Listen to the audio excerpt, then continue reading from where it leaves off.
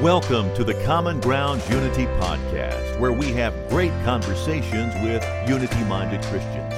Our goal is to encourage unity of the Spirit within the Stone Campbell movement and beyond. We believe unity starts with a cup of coffee. So grab a cup and join us as we seek to fulfill Jesus' prayer that we may all be one.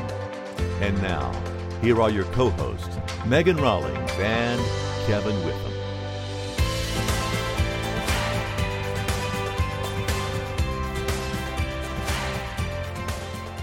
Hey, everybody. Welcome back to our Common Grounds Unity Podcast. We're here with part two as far as our talking with and having a conversation with Ben Brewster.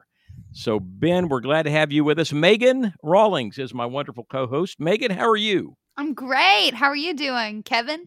Doing great. Excited about this conversation. Ben, welcome back. Hey, thanks, Kevin. Thanks, Megan. Good to be back with y'all.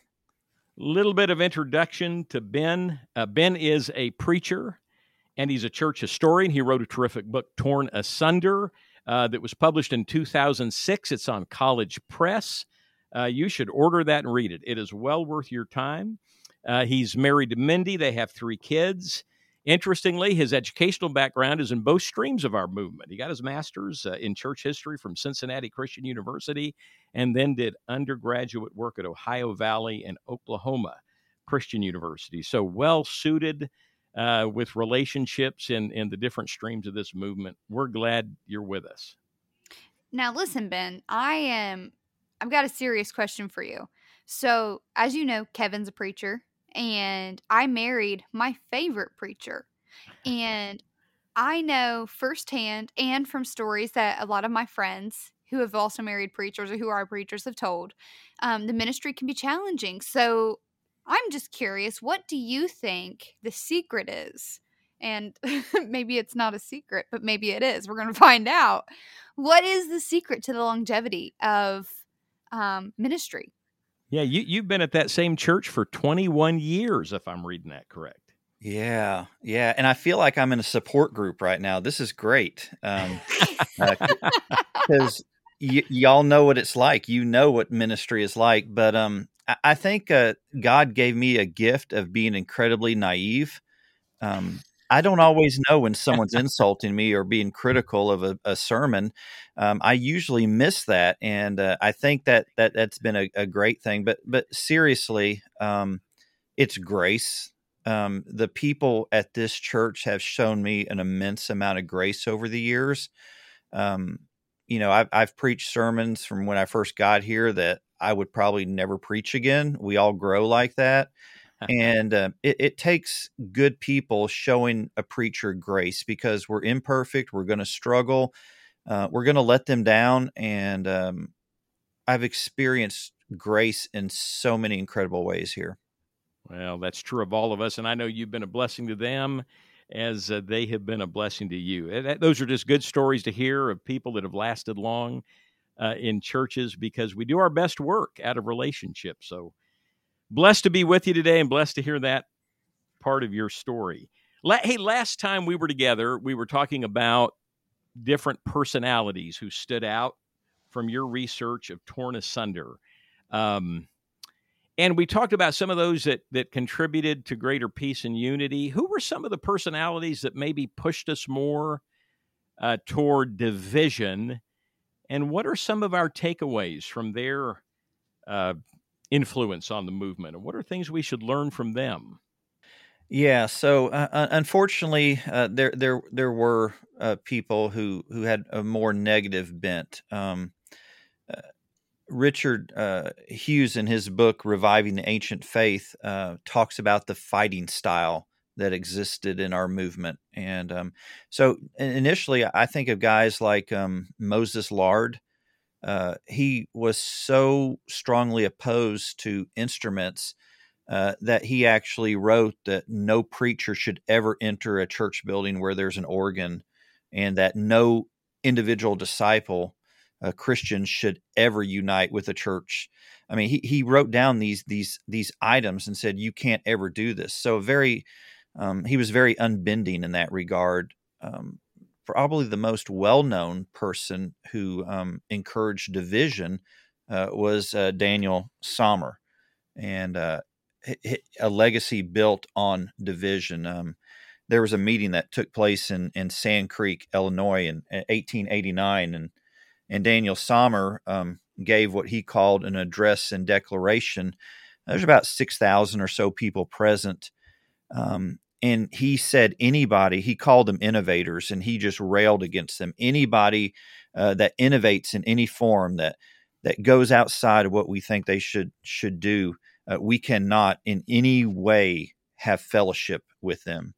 And it was really a shock, I think, to a lot of leaders in the movement, these hardline stances, because up until this point, our ancestors in this movement had been able to work through issues. But now you have some very hard lines being drawn that did so much damage, and we're still dealing with the consequences. Yes, absolutely. That's super interesting because we're talking about the division within the Restoration movement, and there is a lot of division in our political climate right now. And the culture wars we're experiencing in America, and not just America, but everywhere, all over the whole world.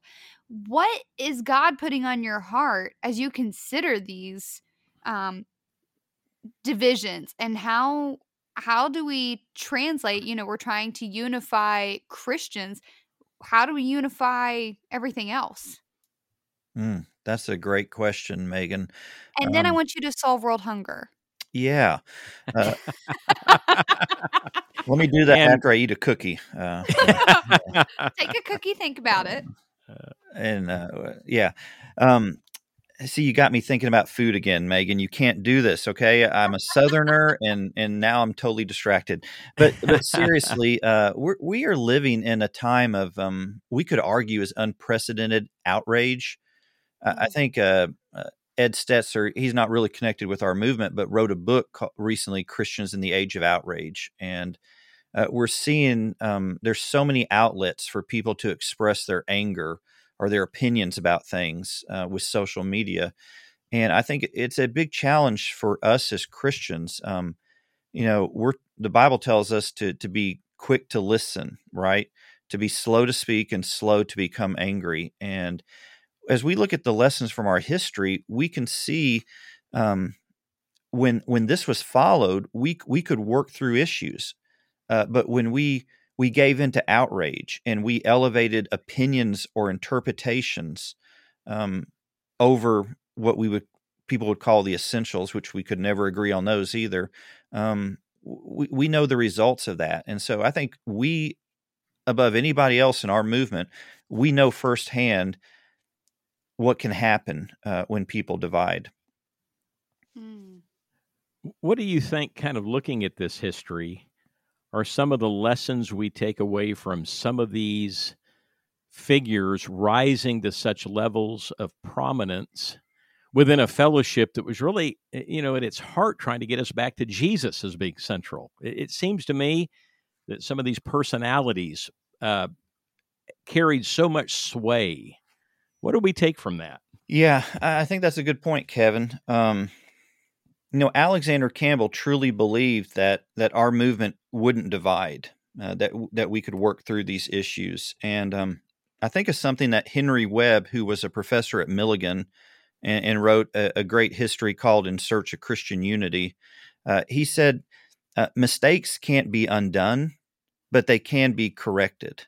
And so when we look at these issues that had divided us, and I struggle to understand why those issues have divided us, and I default a lot of times. James North used to say a thing, we'll leave that to the theology department. We're going to deal with the history here.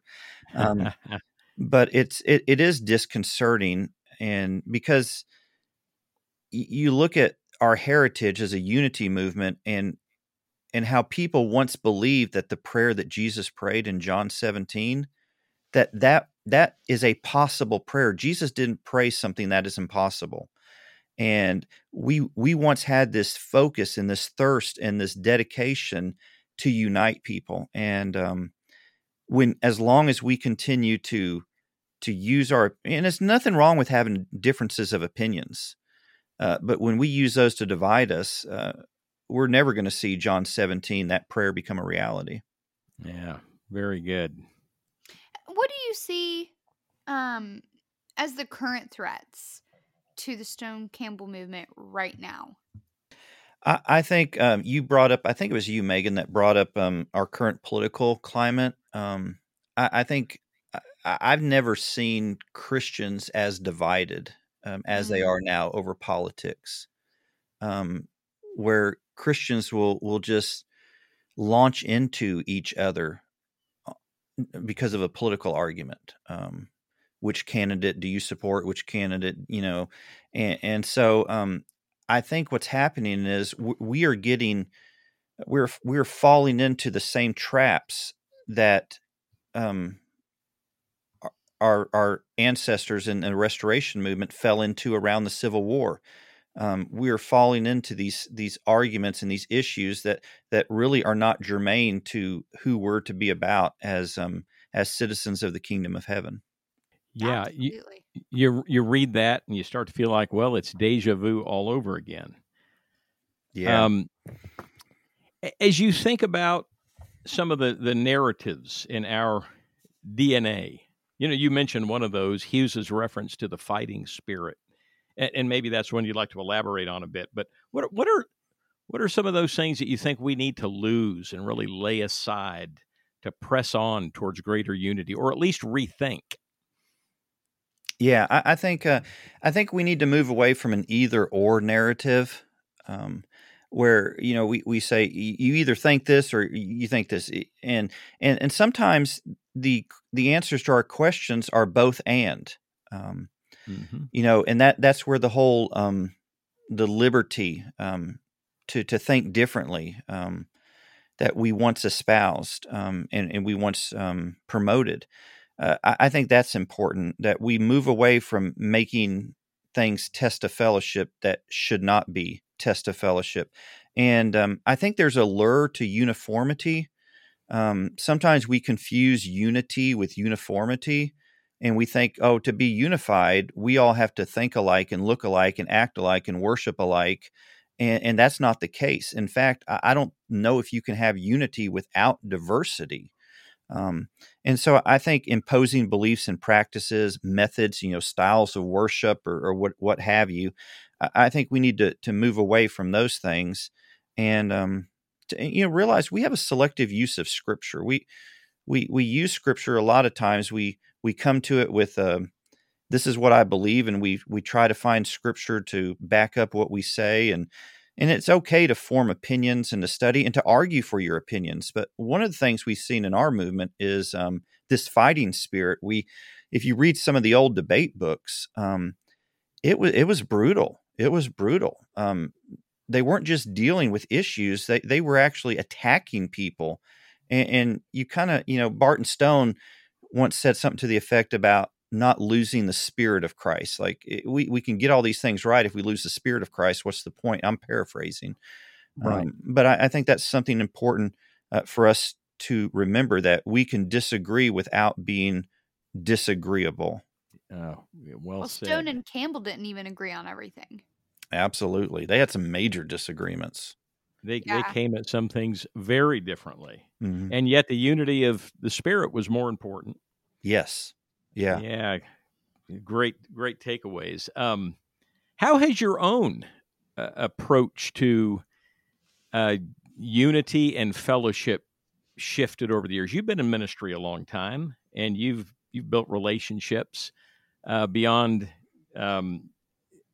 your particular stream, the Churches of Christ. How has that shift happened, and how have you kind of experienced some of the things we're after in Common Grounds, built relationships with others that are in other streams or other movements? Yeah, I think the whole... And let me just add to that, what would you recommend to others who are growing in that as well, in their desire for unity? Go ahead. I think that the table is a great place to build unity. I know Common Grounds, I love the idea that unity begins with a cup of coffee. But when you invite people to a table, when you share a meal, and I know that's kind of hard to do right now because we're in a pandemic, but sitting down with people and sharing a meal or drinking coffee together, I think that's a very simple first step. I find a reason to be glad and rejoice whenever I hear somebody lift up the name of Jesus. And I don't think about, well, what's the name outside of their church building, because Jesus is being lifted up and proclaimed. And I think that's a beautiful thing, because Jesus is the hope of the world. And so I think if we can give each other some grace, we can realize we're all at different places in our spiritual journey. And that's going to look different. We're going to process things different. We're going to grow differently. And so we bear with each other. I mean, that sounds like a command out of the New Testament, I think. Bear with one another. And so don't go all biblical on us now, Ben. I know. It's it. Preacher-itis, right? It's a condition, and I'm on medication for it, but I think I'm getting better. So. No. What's the medication? I can't tell you. I've got a need for speed. I don't know. Are we allowed to quote movies on this? Are we going to get in trouble for royalties? Down in Louisiana, we have a lot of home medications that we can't really divulge the secret. I bet it's what Papaw gave me when I had a bad cough. Cough know syrup. The secret, cough. Megan. No, I do. No, I'm a Christian. I don't know what you're talking about. But, I had a professor in grad school, and he always said, if you are excited about correcting someone, then you are not the person to do it. And I have seriously lived by that. And I think that has spared me from some legalistic issues. And I kind of wonder if more people who do seek unity would take something like that. Like, if I'm excited about making this person, like, showing them they're wrong, then maybe I should, like, table that for a minute.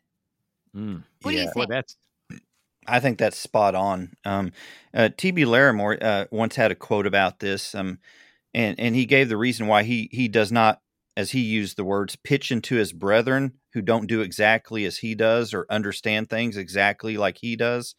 And he said there were two reasons he didn't do this. Number one, he said that he could understand how it's possible for others to act correctly and still not do as he did. And the second one, and Kevin, you alluded to this, was that he just made a decision that above everything else, he was going to love his brethren, and he refused to go to war with them because he loved them. Wow. Doesn't it just strike us that when we see Jesus praying in the upper room, the thing that he's praying for is that they might be one and come to complete unity. And so when we look at what's weighing on the heart of Jesus, it makes desiring unity over division just seem so much more clearly the mission. And, well, Ben, this has really been a good discussion. I think Megan and I would love to have you come back again in the future. Speak for yourself. No. I'm just teasing. Teasing. We've just lost Ben. No, don't get hurt. Shots fired, sucker. No. No, Ben, it has been a terrific conversation. I'd love to explore further with you. This balance between a historian and a preacher. How do we in local churches and in our ministry help our churches to pursue these things more? How do we balance that, grip on a commitment to Scripture and what is sound teaching with this desire for unity? Is there a tension? Should there be a tension between the two? Those are some things I'd love to explore with you further. So, boy, it's been a great conversation. Absolutely. Listen, you've been a joy, Ben. And one of the things we like to do with our guests before they skedaddle, is that a word? Anyway, before you leave. That's an Ohio word. By the way, they may use that down in Louisiana. Yeah, it's our East Coast kind of thing. Before you head out, unity starts with a cup of coffee. So how do you take your coffee? Oh, I take it I love it extra hot, and I love it black, just straight black. Ah, he likes it bold. Did you get that? Absolutely. Yeah. Megan heads up the bold movement, so she loves it when people That's like their awesome. coffee strong and bold. Yeah, I like bold. Well, Ben, listen, we'd love to be able to sit down person to person and have a cup of coffee with you one time. Maybe that'd be great, or we'd have that opportunity in the future. It'd be great to do. But we've sure enjoyed this time with you, and we thank you for joining us. See you guys next time. Thank you for listening to the Common Grounds Unity podcast with Megan and Kevin. Please check out commongroundsunity.org to learn more about who we are. There are plenty of resources, and you can subscribe to the weekly email articles, join the Facebook group, or find our YouTube channel. We've also provided a link in the show notes for comments. You can ask questions or suggest topics and guests. If you would like to partner with us financially, you can do that too through the show notes or on our website. Until next time, God bless. And remember, unity starts with a cup of coffee.